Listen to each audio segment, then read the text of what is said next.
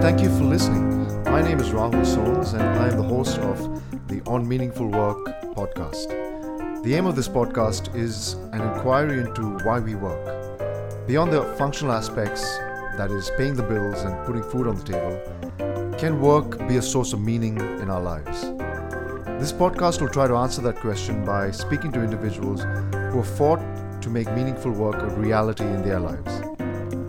To find out more, please log on to disruptivebusinessnetwork.com. To kick things off with this podcast, I could think of no better person than Chris. Chris has had an incredible career, starting as a social worker. We talk about his career as a social worker, how his first venture in business failed, how he had to battle homelessness, and now his successful career as a digital producer and product manager. So thank you for listening and please enjoy this interview. I think the reason why you're number one is, I think for one thing, we have a bit of a history together. Very long history. Very long history. You kind of know me, I know you. And I think you're someone that, in a way, typifies this podcast in that you started off one way, in one area, you had your struggles, you've kind of fought your demons, and here we are today. Yep. And I suppose the purpose of this episode one is really to get into your story. Yeah, right. And also really it's about why this podcast is important to me. So maybe we could have a joint interview of sorts, if that works. Sounds good. Well, I've got some questions that I've been meaning to ask you for a while. So now that I have you on the line, we can delve into that. Excellent. So I suppose first, what's the genesis story of Chris Bartlett? Yeah, so I actually started out studying theology. Wow. Okay. Many years ago. Where are you from? Take us back. Well, yeah. Originally, I started. I was living in Melbourne growing up, and I lived in the Dandenongs. So I don't know if you've looked at that region of Victoria, but it's the hills. It's very beautiful. It's a tourist area, but it's quite also close to the city. Mm-hmm. And I grew up there, so I had a absolutely wonderful childhood. Mm-hmm. With the playground across the road was the national park, so it was full of adventures. So I grew up there and in Melbourne, and I moved to Sydney when I was about 19. I had about $200 cash in my pocket and no job, and I just got in my car and left. So that's kind of, there's these different kind of phases we go through in life. You have your early childhood, your teen years, and then the young adult years, and I spent the young adult years in Sydney. Wow. But now, obviously, I'm back in Melbourne, and I'm one of those people who can actually weigh up on whether or not Sydney is better than Melbourne, because I've lived in both for a fairly substantial amount of time. And it's definitely not, is it? Well, Sydney's beautiful, but it's just not Melbourne. Yeah. I haven't lived in Sydney, but I've been there a few times, and it doesn't have the character of Melbourne, I would say. It's just not Melbourne. Cool. So what about you, Rahul? What about me? What's your genesis story? Wow. So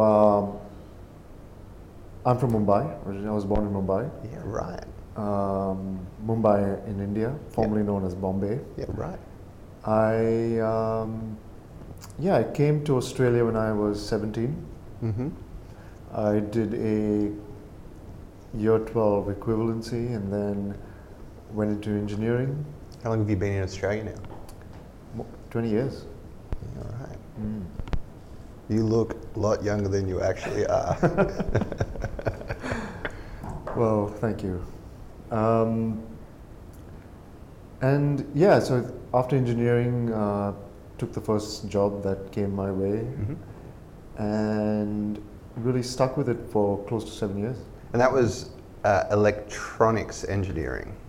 My degree was in electronics engineering. Because we've only recently discovered this, Yeah. because I'm obsessed with hardware as a product developer, and after knowing each other for 5 years, I realized that you're like the other part. because hardware is really hard. I've been informed, but I didn't know this until recently. Yep. But you didn't do that for very long.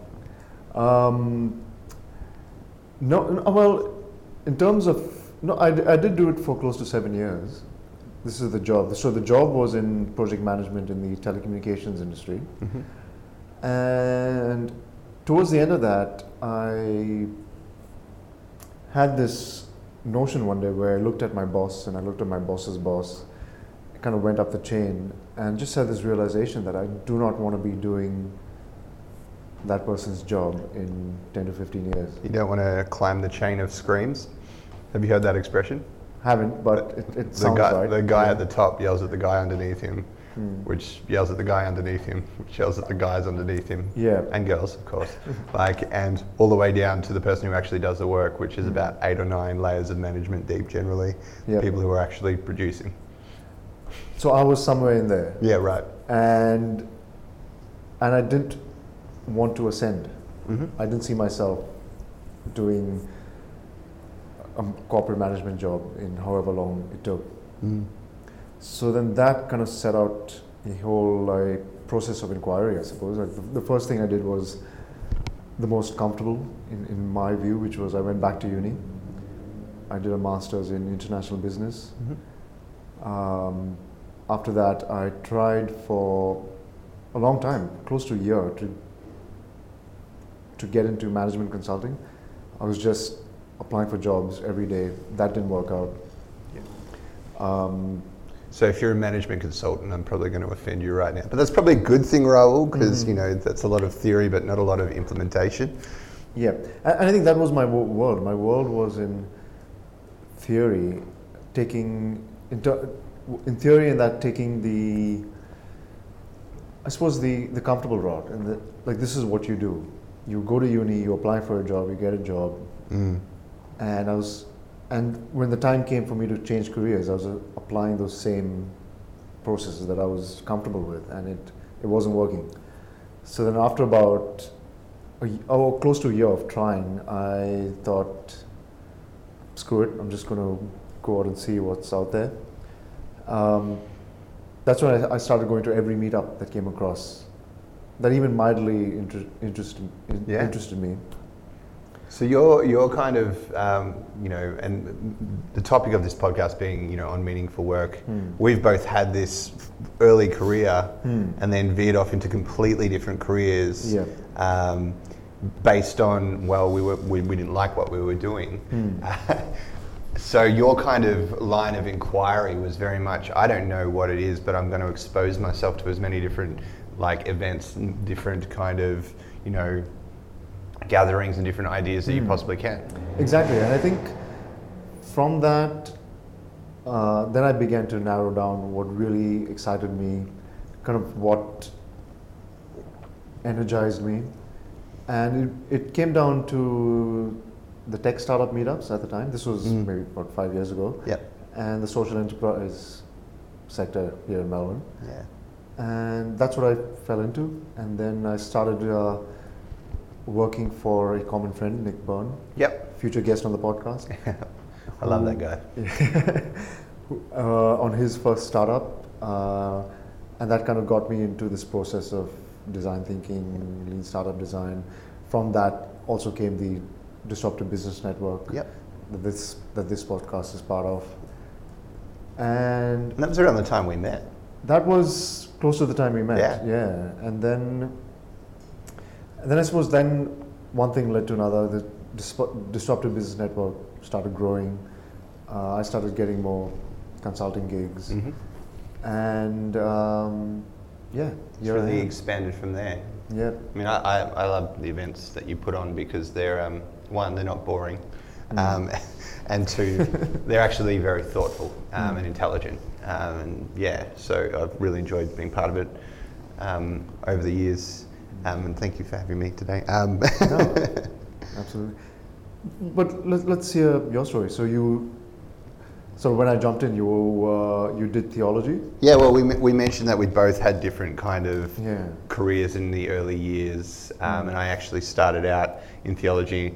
A very adjacent kind of line of work to that is social work, because meant to kind of practice what you preach. And so I worked for the ISS team for what was called DOCS in Sydney from about 2008 to, earlier, 2006 to 2009/10. And the ISS team was intensive service support. So you get the worst of the worst of the worst of the worst youth dealing with the wicked problems that they have. So I was thrown in that deep end, and I did that for a number of years, which was very, very different to what I now do. But in reality, it laid the foundation for what I do now. In what way? Well, so I'm a product manager or a product developer. I run a company that builds web and mobile apps, and I guess all technology is only just a tool. It's more about the understanding of how people relate to those tools, which is really what's valuable. And so social work being the perfect foundation. I didn't know it at the time, before I veered off into a career in technology, what's that, 9-10 years ago now, is all about empathy and understanding of people, but also problem solving and solving the hardest problems to do with people. So I had no idea that the career that I was in my early years was really a great foundation for where I would end up until I ended up there. Which, I don't know, did you experience that? I think definitely in terms of doing engineering, what engineering taught me was, or rather what it gave me was this mindset of problem solving. And also I think being a project engineer, project manager in my previous job, that gave me certain tools to kind of navigate how a project is done from start to finish. So yeah, and I think definitely gave me a basis of that I could go from. So just with your story, so being a social worker,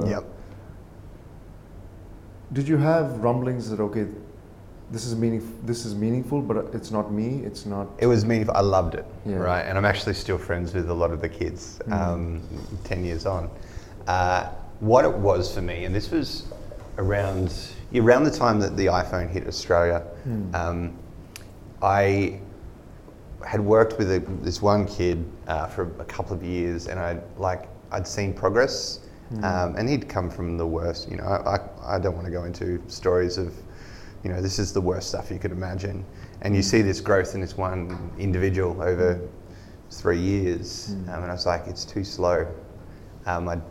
It's too much time investment, and I loved seeing that, and you know, we're still mates, but I was like, how would you scale that impact of being able to support and nurture people towards positive things? So this was it like a one-on-one relationship that you had? I was a youth worker, which is a lot of one-on-one work, and then I also worked across a whole bunch of different residential care placements, which is 24/7 living with 3 to 4 kids, 24 hours a day on your own in the backwaters of Penrith in Sydney, which, you know, is an up-and-coming suburb now. I mean, all of Sydney is. Anyway, so it was 1-to-1, but then 1 to quite a few. So I'd seen that you can really make an impact on an individual's life, but it takes time, and that's fine. But how do you maximize your time in, I guess, utility, utils of, you know, more people and creating more kind of positive change, and you know, and that's a whole philosophical discussion as well, because what is positive change? But at that point, I actually stumbled upon technology. Obviously, I was using it, you know, to access the web, to stumble upon technology, but more the actual rudimentary value proposition of what technology is, which is scale. So when you say you stumbled upon technology, do you mean that's when you first started creating technology? Were you... No, I literally just It was when I first started creating technology. I literally just had an idea. And this is before the app boom revelation of, say, the last 5 years. It's really picked up. But 10 years ago, I was like, with technology, we could do this. And like, I was gobsmacked by it, what the potential was of this blank canvas that gave you unlimited reach and, required very little resource to do. So I literally had this crazy out there idea about 10 years ago, which I'm still pursuing today. And so when you had that, would you say it was an aha moment, or was it like a process that got you that where you saw the potential of? I'm going to say it was an aha moment for me, which I know that's not that common, but it was just something that clicked for me. And, I started an inquiry, but it came very quickly to me, where I was like, how would you solve this problem of, I can help these one-on-one kids, but at scale I can't. So I started looking to what the options were, and the iPhone came out. And I looked at what the iPhone was capable of, and it clicked. So from there it was, well, okay, how do we then do this? How do we build products? How do we build apps? How do we build technology? And I basically started pulling that thread, which led to lots and lots of Google searching. I was lucky at the time to have the middle of the nights in this refuge to research, and I basically figured out that it was computer code, had no kind of background in it, and I was like, okay, well, what's the rudimentary code, which is kind of basic. It's called BASIC. So I started to learn BASIC, and then I learned C in this refuge in the middle of Penrith, in Lethbridge Park, in the middle of the night on my own. And then I moved on to Python, PHP, and then got into the web languages. That's incredible. So this was you by yourself in the middle of the night, learning how to code. I mean, there were drug dealers knocking on the door, and that sort of thing. But me by myself in a refuge in Lethbridge Park, because I had time. I was lucky that I had time to do that sort of stuff. But it was the inquiry. It clicked to me that technology was a way to actually achieve the goal, which was to maximize my utils, my utility. And so I kept pulling at that thread and kept pulling and pulling and pulling and pulling. And I think I stumbled across lynda.com at one point, and I racked up something like 500 hours on lynda.com, in the very early days of that platform, just absorbing the industry. And I did that for about a year in that refuge, just learnt and learnt and learnt and learnt and learnt. And I suppose, just a question on motivation, because I suppose we've all had struggles with motivation and say doing things, especially outside of work hours, in your own time. In that year, what kept you motivated to get onto Lynda and do X number of hours after a full day of work? I think previous to that, I'd run a crazy, what's now called a side hustle. And it was a kind of a trade service-based company. I'd done that for about 6 months, and it had just completely blown up really big and then exploded in my face. So I was at a complete endpoint in my kind of early years of my life, where I was like, wow, that's just kind of wiped me out. How do I? So I actually didn't have an option. I was like, I actually don't have a degree. I've got a diploma of Christian ministry, which is surprisingly very valuable from a way of thinking perspective. But I had no options. And there's this, I don't want to be too corny, but there's this great movie, Gattaca. Have you seen Gattaca? I have, yeah. And he's this guy who's been kind of classed as this underling and this underdog, versus this genetically modified superhuman, and they're brothers. His brothers, this genetically modified superhuman, and he's this, person who's meant to die at 31, except he's an overachiever. And there's this one scene where they're always competing, these two brothers. And the best way I can describe my motivation is this scene, is that they swim out into the ocean and they have this competition who can swim the furthest, the farthest. And so they swim and they swim and they swim and they swim. And the one who is the underdog beats him. And the older brother, says to him, "How are you doing this?" And he says, "Well, I never saved anything for the swim back." And that's an interesting position or place to put yourself in, because you have eliminated your options, and you only have the option of forward to the purpose. Yeah. And so I didn't want to. I knew that it wasn't sustainable being a social worker long term.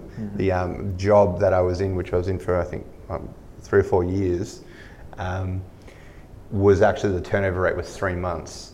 And so it wasn't something that I could sustain long term. So I was like, what are my options? Yeah. And I just dove deeply down the rabbit hole, knowing that was, I just had to keep going.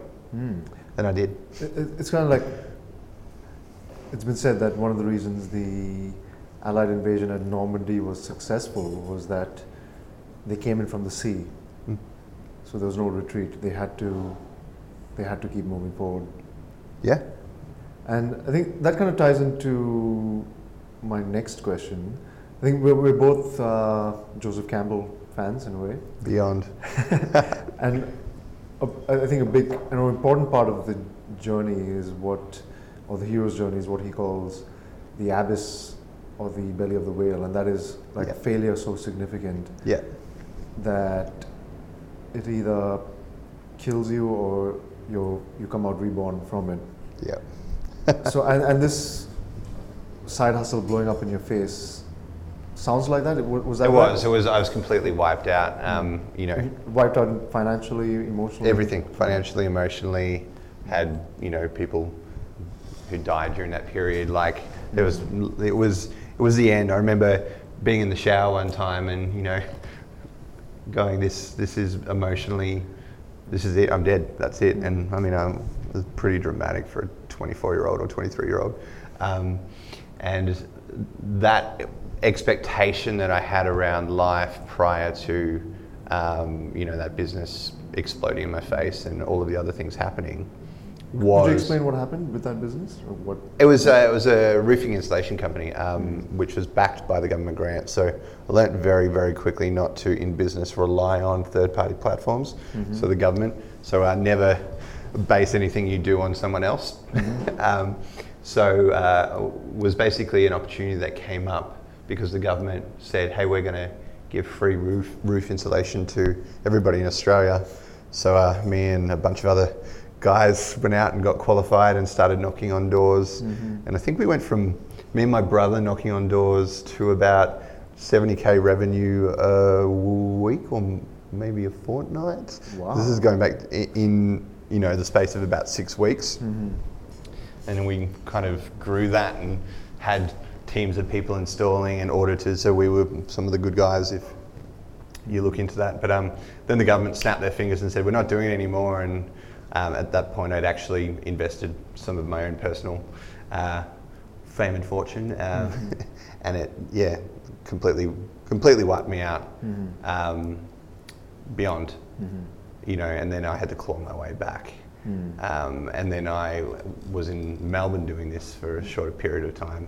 So I ended up back in the job in Sydney in this, refuge in the middle of nowhere with no options and just trying to hang on. So it's the abyss, or what I would call the death, is where your life as you know it dies.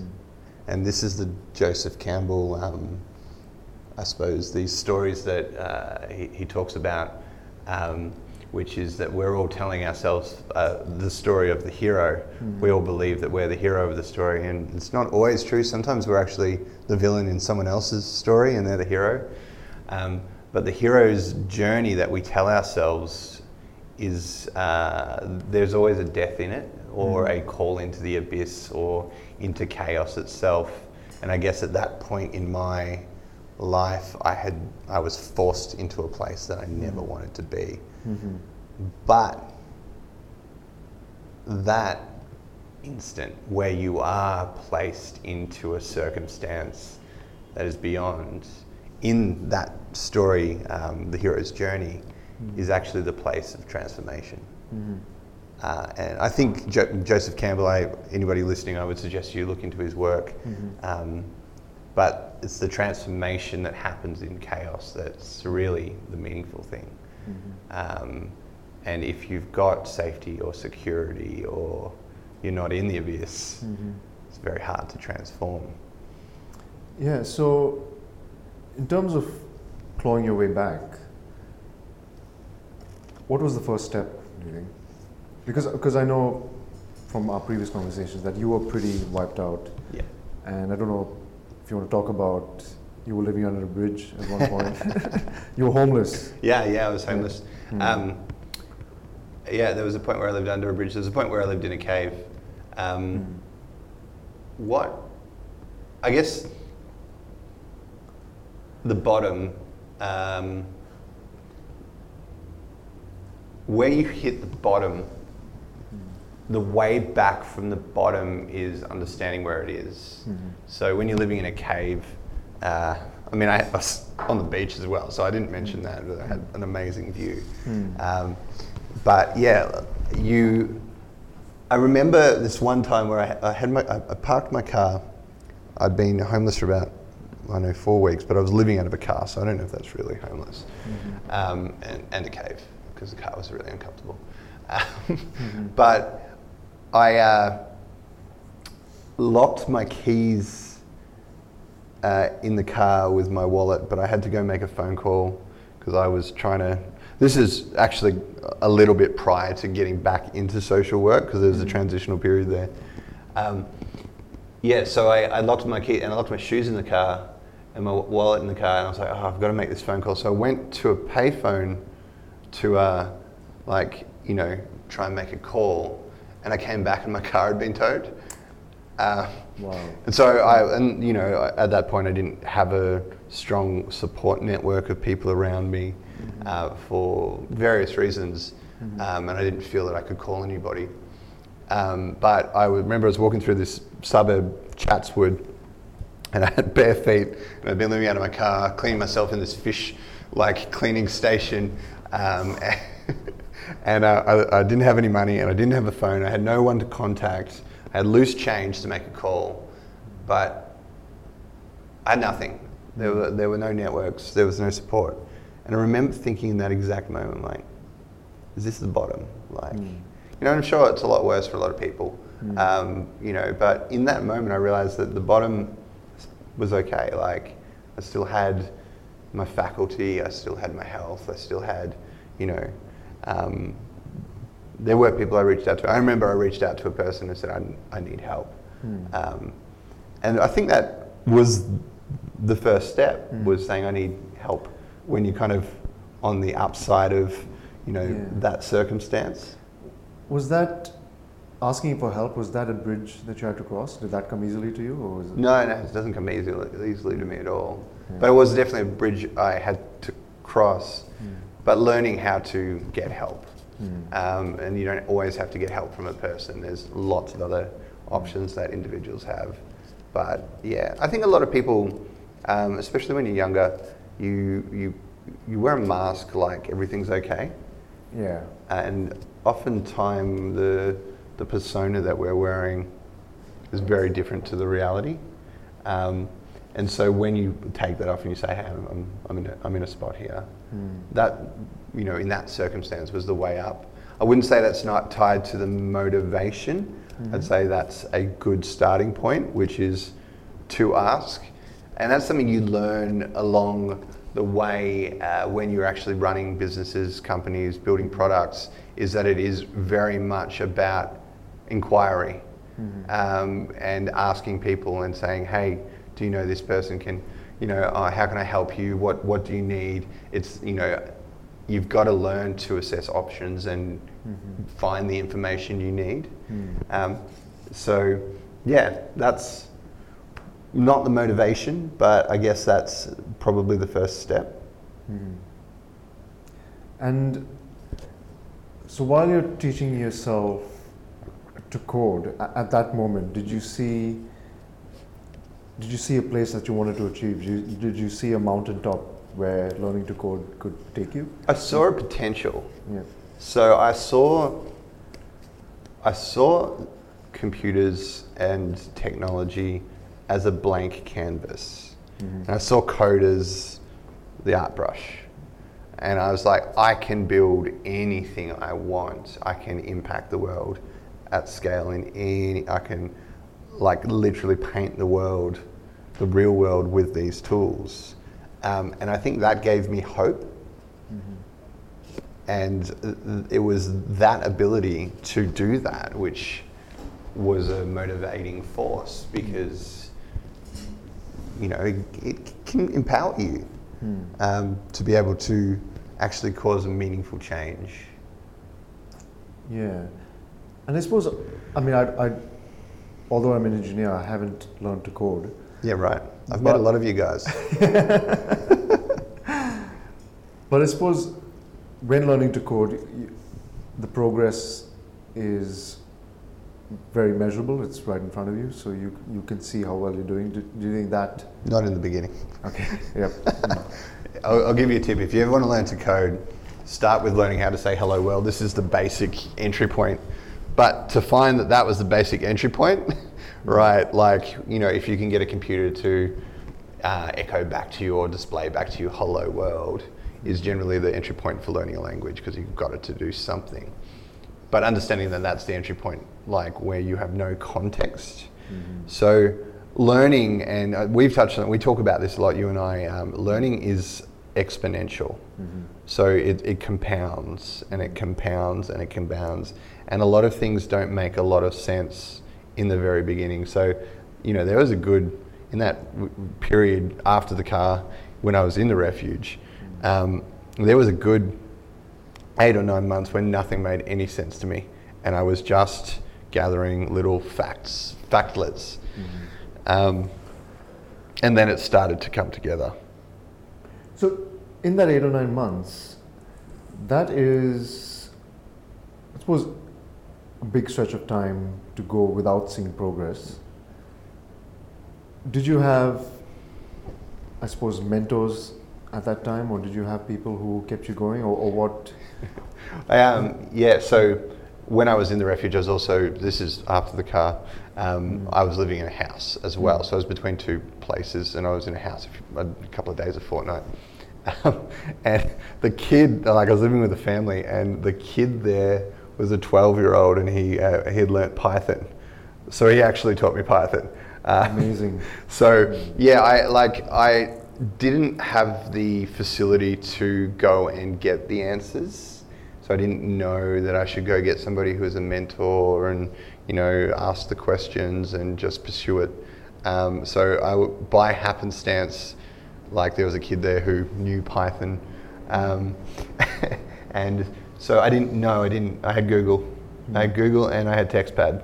And I had a LAMP server, which I figured out how to set up. And and then it compounds. So you learn basic, and then you're like, okay, I think I understand something, but I don't really. And then you learn Python, and then you learn, so it compounds. So by the kind of 8th month of, stumbling around in the dark, stuff had happened, but it started to make sense. Yeah. So it was mostly just Google, which I'm thankful for the answers it gives. But that's about all I'm thankful for from Google. And so then once things with code, with technology started to make sense, at the time you were still working as a social worker, living in a refuge. How did you go about then forging a career in technology? Yeah. So I was like, I'm going to need to practice. So I basically set aside every Sunday when I wasn't at the refuge as well, and I set myself a little, build this product, a calendar that is completely interactive, or what's another example? A chatbot or augmented reality browser, which I built these things in 2010, and now they're all buzzwords now. But I was like, okay, how do I'd give myself a challenge, and then I would set aside one day to continually go and build a product, and I'd just do it in a day. And so I've got all these random things that I still show people them because I'm very proud of them. But basically that actually became the base of my portfolio because I'd show people. And that's another thing is you got to show people your work. And they'd be like, oh, that's really good. I'm like, is it? No context of what was good or not. Yeah. And they were like, can you build this site? And I'm like, yeah, I can build that. And I'm learning all this stuff from scratch. Do you know what I mean? I'm not stumbling into frameworks or CMSs like WordPress or Drupal, which apparently would have been the easy way to do it. But there's a lot of value in the hard way over time. It's kind of like from first principles. That's right. And building from there. Yeah. So I basically just consistently built and pumped out different awesome things that I really wanted to do and showed people. And then they were like, okay, cool. This took time, I actually quit that job at the refuge at the end of that 12 months and I didn't have another job. So I just quit. Yeah. And I said, I drew a line in the ground. I remember the day, it was the 11th of the 11th, 2011. Oh, yeah. So 2010 I was... Date and infamy. Yeah, I'm really... Yeah. And anyway, in that, and I basically started from there and over time I built random booking systems for different companies. How did you go about finding clients? Well, when you're building a portfolio, I'm just showing my friends and family. Most ventures, most products, most great opportunities start with friends and family. And if you're doing something, you should show them because they'll give you great feedback and they'll tell you if it's terrible. Well, hopefully. Probably not your mum. Your mum will always tell you everything is great. Yeah. But yeah, so the first work I got was just basically from showing friends. And then I took on way bigger projects than I probably should have. A whole booking engine for a, activities site. I built a social network at one point for bartenders, which was really cool. Yeah. And they were kind of from scratch. And when you do it that way, you kind of get a really good understanding of the lay of the land.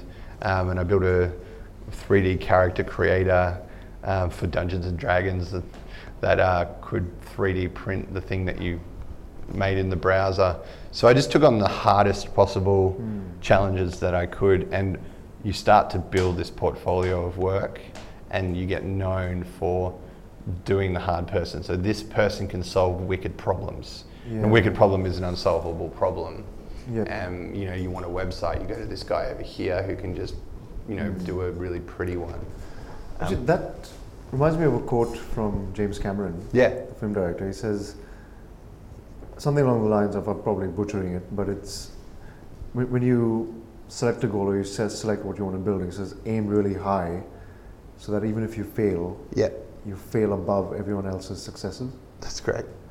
So and I think it's not so much taking on things you're comfortable with, it's really setting sights, okay, what am I uncomfortable with, and then going for that. You got the status quo. People adore comfort, and we're all trying to find our childhood or homeostasis, a place of peace. But a place of peace is not necessarily, what you're saying is spot on, is not necessarily right, because everybody's leaning towards comfort. And so if you are comfortable in your job or comfortable in your career, you're not actually getting scarce knowledge. And what I mean by that is, so user experience design 6 years ago was, really, everybody's like, I want to be UX designer. Now everybody's a UX designer, everybody. Yep.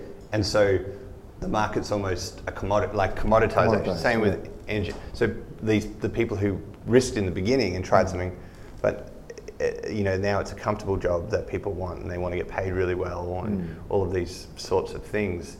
But there's so many people who want that comfort as well, that it brings the price down. But if you choose to forego comfort in the short term, you start to move away from the status quo, and you move out into the darkness. And the further out you move, the less people have actually been there. And that actually gives you scarce experience. And you look at basic economics as a model, is that things that are rare and scarce are valuable. So, yeah, nobody wants to kind of sail into the storm, but that's how you become an expert sailor. That's 100% agree. And I think it's also taking stock of yourself and really seeing not so much what you're good at, but what you're mediocre at. And Scott Adams, who's the creator of Dilbert, he has this great quote where he says that there are two paths to success. There's the Michael Jordan route of 10,000 hours, do that, you're the best, focusing on one area. But there's also another way where you take stock of yourself, find out what you're mediocre at, and then find a way to combine your mediocrities that's unique, and then working on that. Like for him, he had an okay sense of humor, and he was an okay artist. There's nothing really special about his art, but he managed to combine those two in a way that created Dilbert. Yeah. Which is one of the most syndicated comics in the world now. Which is incredible, isn't it? Like that these two random things that you're not great at make you great at this one thing. Well, this reminds me of your journey when you said that you ventured out and you tried all of these different things. Did you feel that you explored, say, different areas of different industries and the things that kind of resonated with you? How did that happen for you? Yeah, I suppose for me, my version of you learning to code was really, it was getting out of my shell in terms of meeting people. Because that was, now I run the Disruptive Business Network. Yeah. But a few years ago, I was... Don't tell me you're a shy person, because I won't believe you. I'm an incredibly shy person. You really? Yeah. You're like the least shy person I've ever met. I suppose that is an act in a way, because it's really...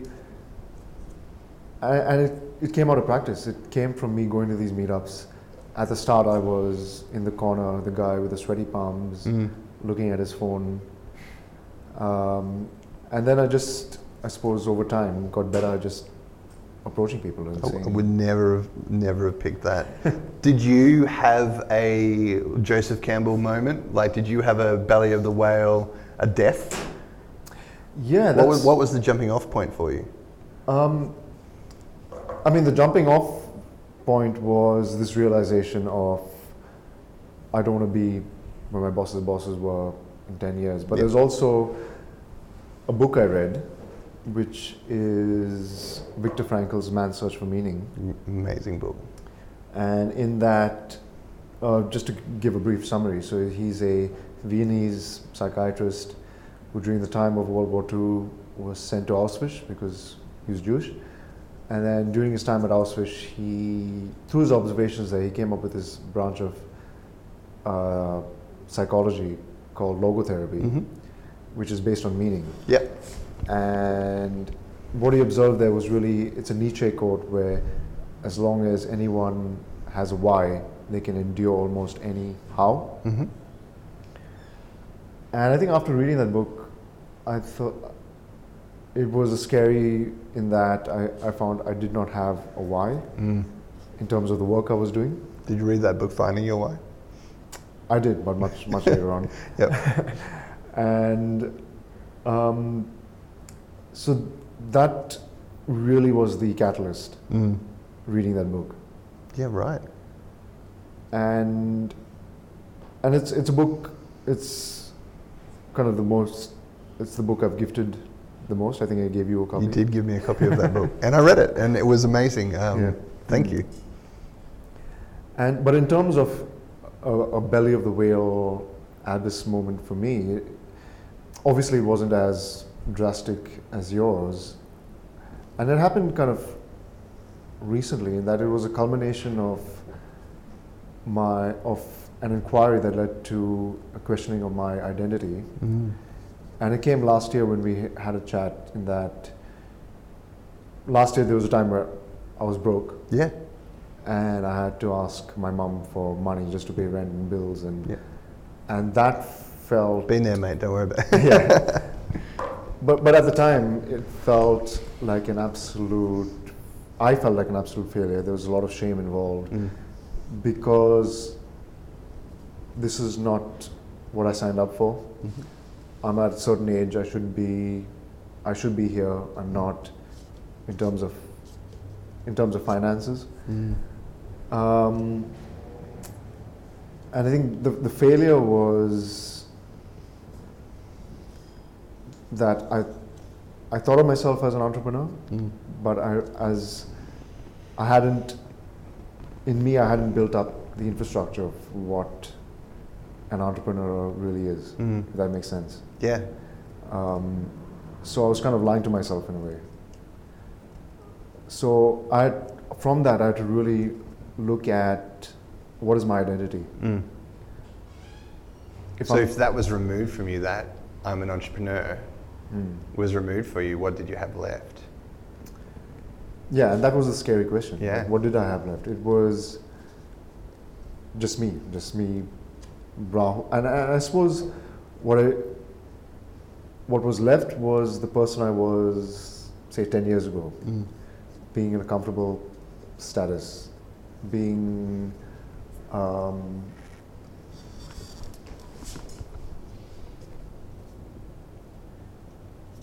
I think, yeah, that was what I was afraid of, in that when I set on this journey, this is the impact I want to create. If you take away that identity, I'm not an entrepreneur now, I'm not going to achieve that. Yeah. Yep. And then what is my life worth? And so it was kind of tied to this identity I created, but at the same time, in myself, I wasn't doing the work. Yeah. And so then it led to an inquiry, okay, what is the work and why am I broke? Yep. And it was really that, for one thing, my mindset was I still had an employee mindset, and then I was still comfortable, or I was still waiting for a paycheck. Yeah. Is that status quo? Yeah. And so what I had to do was, okay, as an entrepreneur, if I have to forge a new identity as an entrepreneur, this is what I need to do. I need to do things that I'm constantly not comfortable with. I have to, as a simple example, cut down on Netflix and YouTube and really find out what DBN means. Yeah, reach the bottom. Because when you go through these situations, you realize how little you actually need. And then if you can find a place of peace at the bottom, it's so powerful. And I think eventually I did find that, because I think at the time I spoke to yourself and I spoke to a lot of other people who are now established entrepreneurs, and 100% of them at a certain point had to borrow money. And so it made me feel good that I was. Do you mean like everybody who takes venture capital? That's another conversation. So that was good in that it didn't make me feel alone. Yeah. But it was also a realization that internally I needed to do a lot of work. Yeah, well, I think and we haven't actually talked about this since this last discussion, but you categorizing yourself as an entrepreneur gave that word and categorization power over you. Yeah. Which has a whole bunch of, affinities and predispositions and meanings attached to it that an entrepreneur is X, Y, Z. And then when you die to that, when you kill your ego, you realize that that no longer has power over you, so you are free to actually do what you need to do to derive meaning.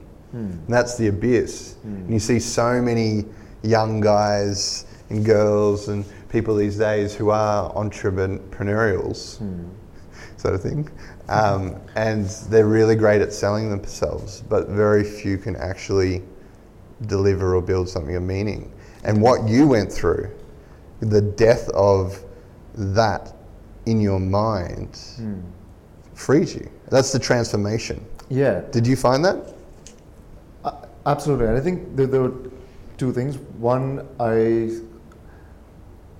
kind of realized that, yep, an entrepreneur is important, but I'm also me, I'm also Rahul. There's that identity there. I like Rahul way more than any person who's ever called themselves an entrepreneur to me. But there's also, it also made me realize that the impact I want to create with the work I want to do means I have to do the work. That's right. And what that meant was You have to be uncomfortable. I have to be uncomfortable, and I have to constantly do things that I really don't want to do. That's right. And it's so everybody wants, sorry, I don't mean to interrupt. I run into this so often. Everybody wants this meaningful work, but nobody wants to do the actual work part of the meaningfulness. I see this all the time, is they want the feel-good status or the feel-good emotion of it. But it's hard, man. And you know this. It's like there are things that you have to do to get to where you want to get to that you don't want to do. Yep. So many things. A lot of people want to feel good and also have the meaning. And I don't know if that's actually possible, because the actual hard work, the things that you don't want to do that make you uncomfortable, gives you the scarce experience, which positions you in a valuable space, because few people are willing to do it. Because if it was easy, then everyone would do it.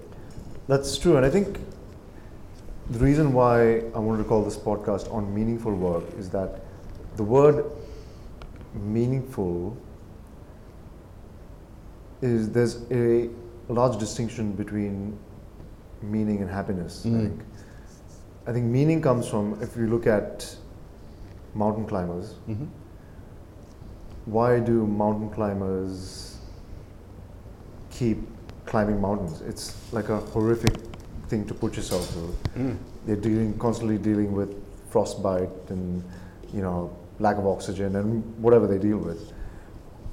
But I'm obviously not a mountain climber, but I can only imagine that. Do you want to climb, man? Getting to the peak and then looking out into the horizon, the feeling of that would vastly outweigh the feeling of the discomfort along the way. Self-actualization. That feeling, like the mountaintop feeling, is an understanding of who you are in the world. And you set yourself a crazy goal.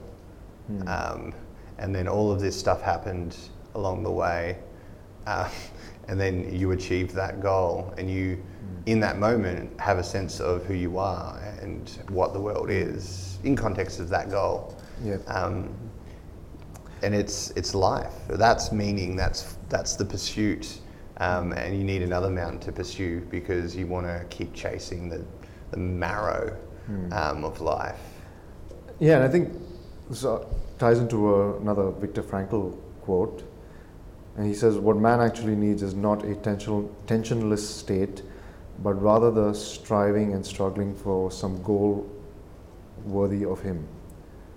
And I think that's what took me a long time to understand, was that the striving and struggling bit.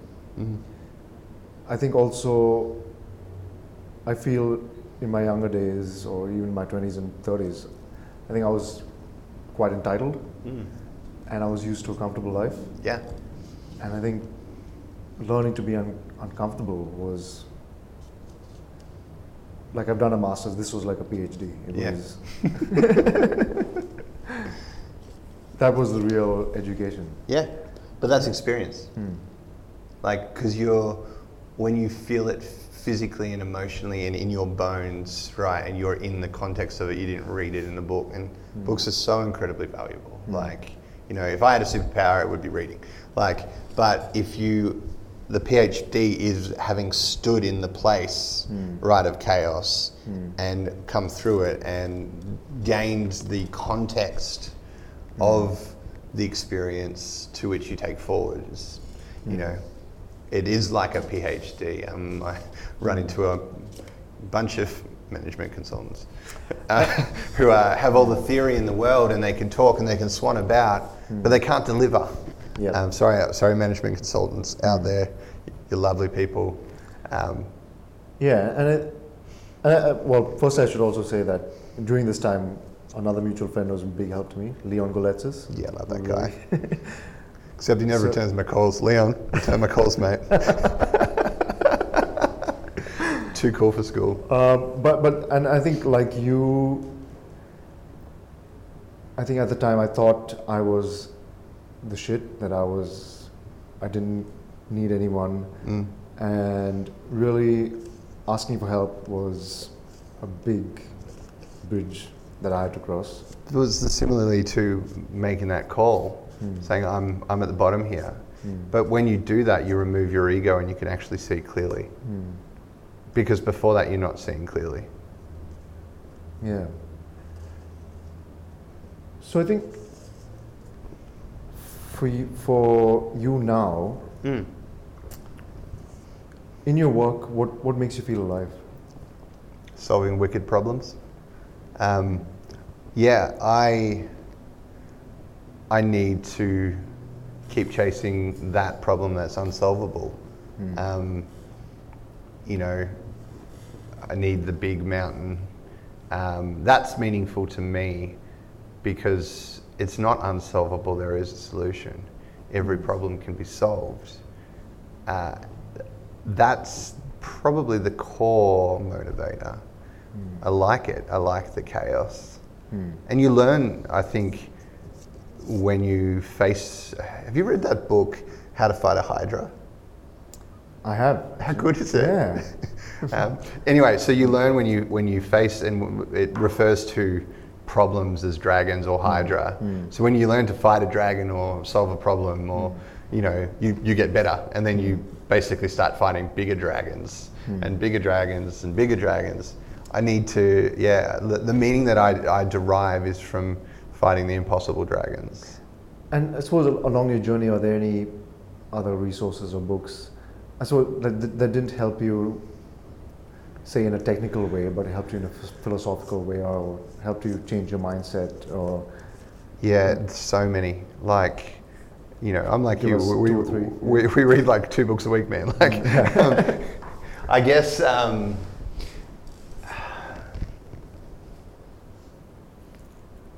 So I'm a Christian, right? Not in the traditional sense. I don't get along with most Christians.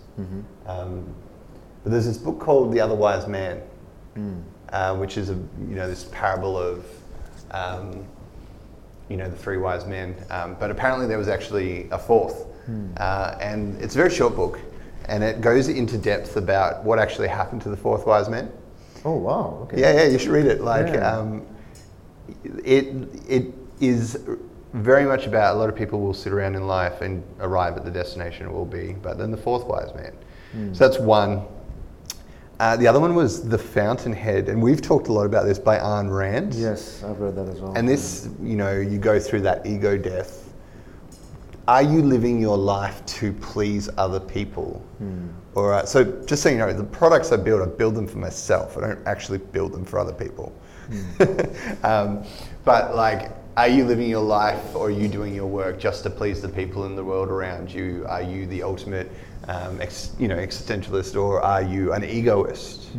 The Fountainhead deals with the philosophical difference between a person who lives their life to please everybody around them versus a person who lives their life to please themselves, but not in a negative sense. The egoist is not always a bad thing. Yeah. And when I read that book, I realized that it's okay to work for yourself in the sense that when you build a product or when you build a piece of you don't have to always just try and make everybody, happy. Make yourself happy. Yeah, I think although so Ayn Rand is a controversial figure, and I don't agree with her politically, but I did get a lot of value from the book, especially with, say, Howard Rock, the main character. When things failed for him, like he didn't sell out. Instead, he went to the quarry and started breaking rocks till he could build himself back up again. That's right. And so, I think that's a question I asked, or I continue to ask, is what is my quarry? Yep. Am I willing to do anything to survive while I'm on this journey?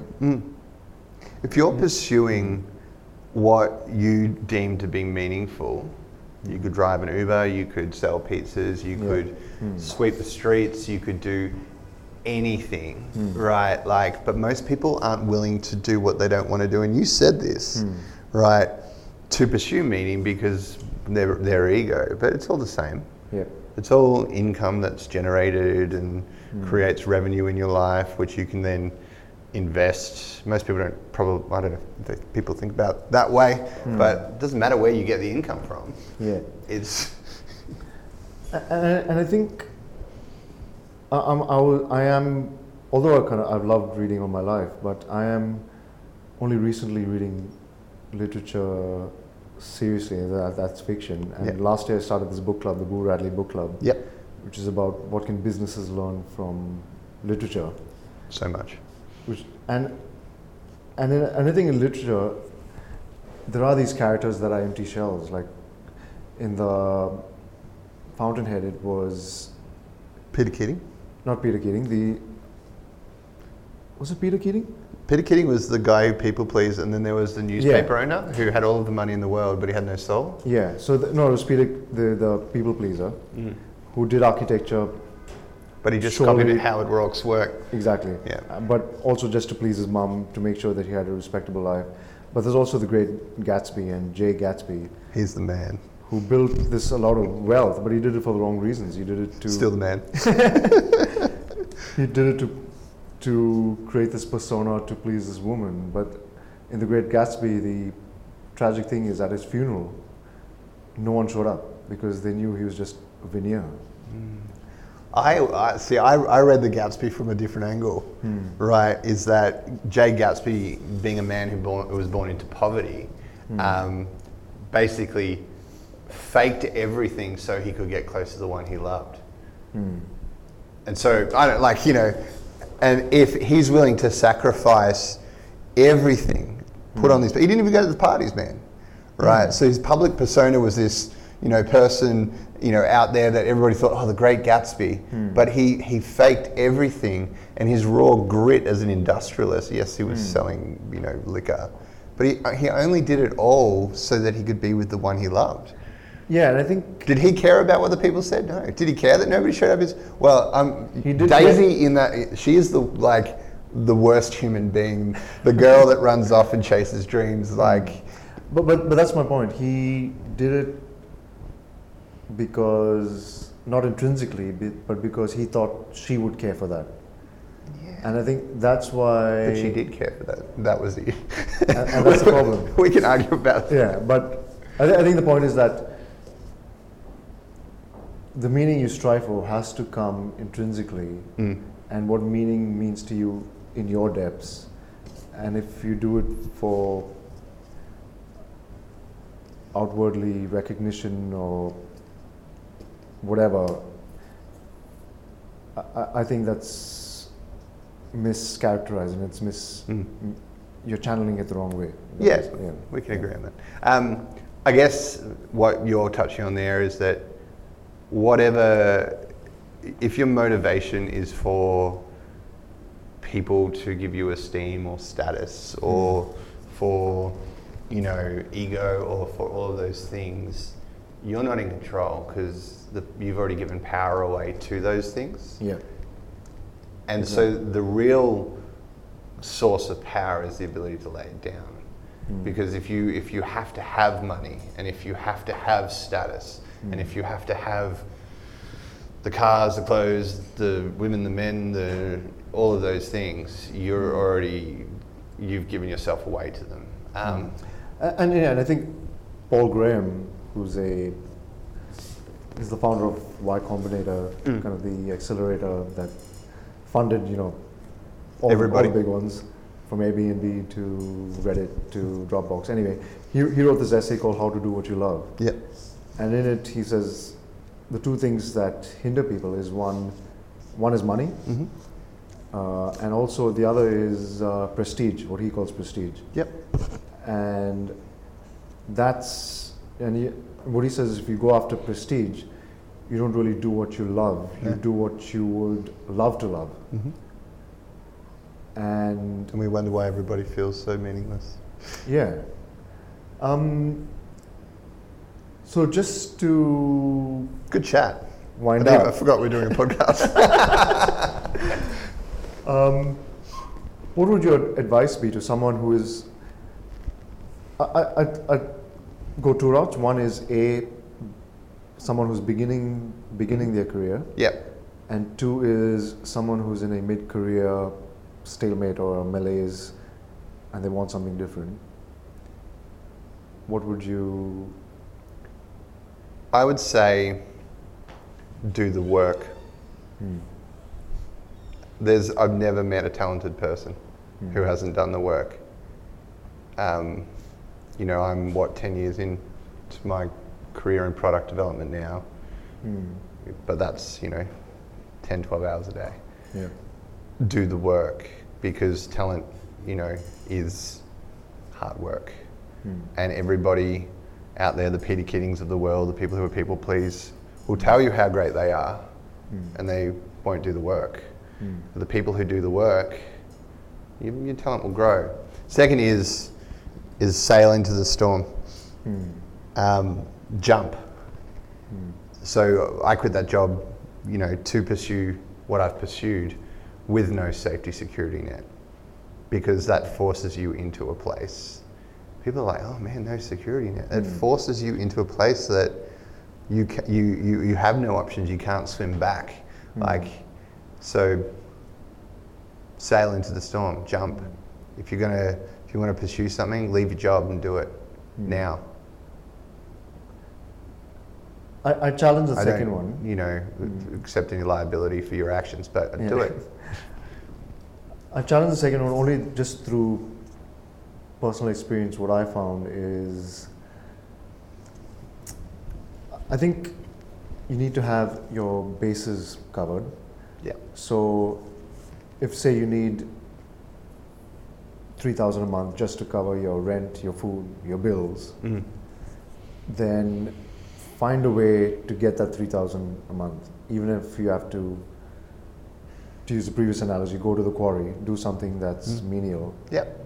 Do anything you need to do to find that $3,000 a month, and the rest of the time, work on your idea, or work on your startup, or work on your creative project, or a challenge. Okay. No. Not everybody's built for the full chaotic experience. I'd say that if depending where you are in life, but if you can't, if you need that, those things also own you. I only say that because I think personally, what I went through was that when I was constantly thinking of where's rent going to come from, where's the bills going to come from, that took a cognitive effort that would have been better spent thinking about the business. And if I had X dollars coming in, that would have freed up some cognition that could have been better spent. Yeah, I hear. I guess when you're in a situation where you don't have an option, you're forced to solve problems. So if you limit your options and have the only option is to solve the problem, you can't stay there forever, right? But this is you're actually building up. So everything's learned, including problem solving. And so if you're forced to solve problems because you have to solve them for a time, you don't want to stay in a survival space forever. You actually are building muscle in problem solving, which applies to everywhere. And so, yeah. Anyway, it's a whole discussion in itself. I think that one. I think there's definitely truth to that, because personally, what I also tend to adapt to really quickly is being comfortable. And what I've got to be constantly conscious of is being too comfortable with the minimal wage that's coming in that will prevent me from getting out there and trying to solve problems and trying to exceed that. If that makes sense. Yeah, I mean, maybe it's a balance, but really business, product development, innovation is really about solving problems. So the better you are at solving problems, the more likely you are to position yourself for wins.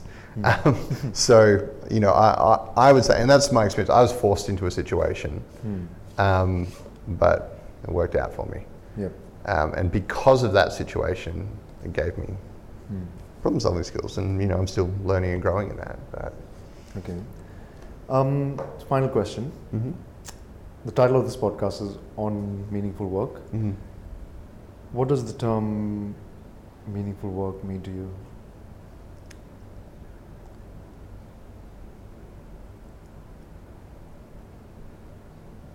I guess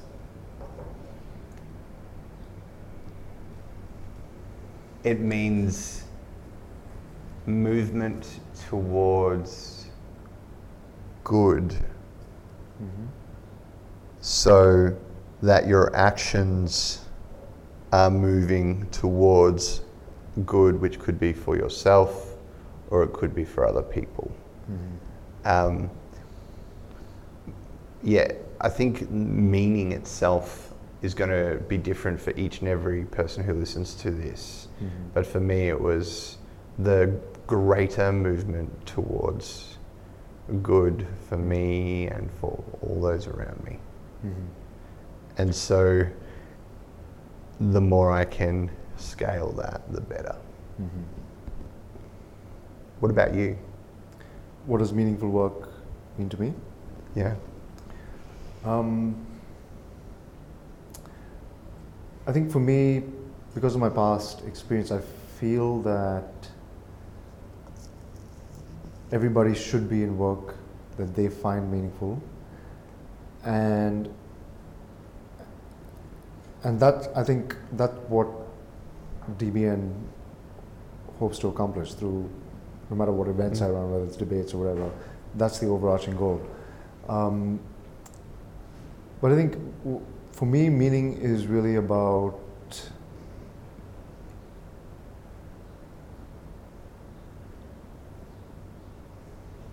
thinking about that.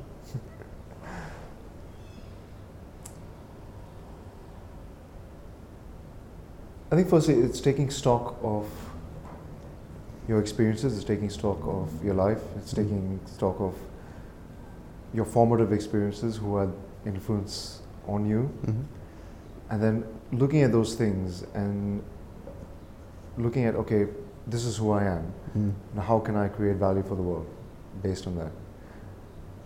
And I think it doesn't come from skill so much, it comes from your values, and from that it comes from your grit and persistence. And so for me, meaningful work is knowing who you are, from that knowing what you're good at, and from that knowing how to create value for the world. That's a good definition. Mate, thank you so much for doing this. Thanks for spending the time. Episode number 1. On meaningful work. On meaningful work. I really appreciate it. And not only do I appreciate you doing the podcast, but you are one of the few people who really helped me along my journey. So you too. And I'm really grateful for that. Find people who will do the journey with you. Good people. Yeah, and like they say, you are the average of the 5 people you spend the most time with. So cut the bad ones out like cancer. Yeah. Anyway. Oh, yeah, I think we better leave it there. Thanks, No worries. mate. Thanks, Rahul. See ya.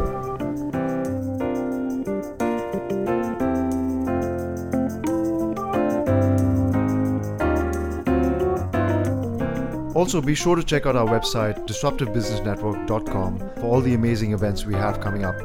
Don't forget that we do have a monthly book giveaway to all our new newsletter subscribers. And again, thank you so much for listening. This is Rahul Sohns. Until the next episode. And lastly, this podcast was brought to you by Dan Scahill on the buttons and with music by Vashti Civil. So thank you to the both of them.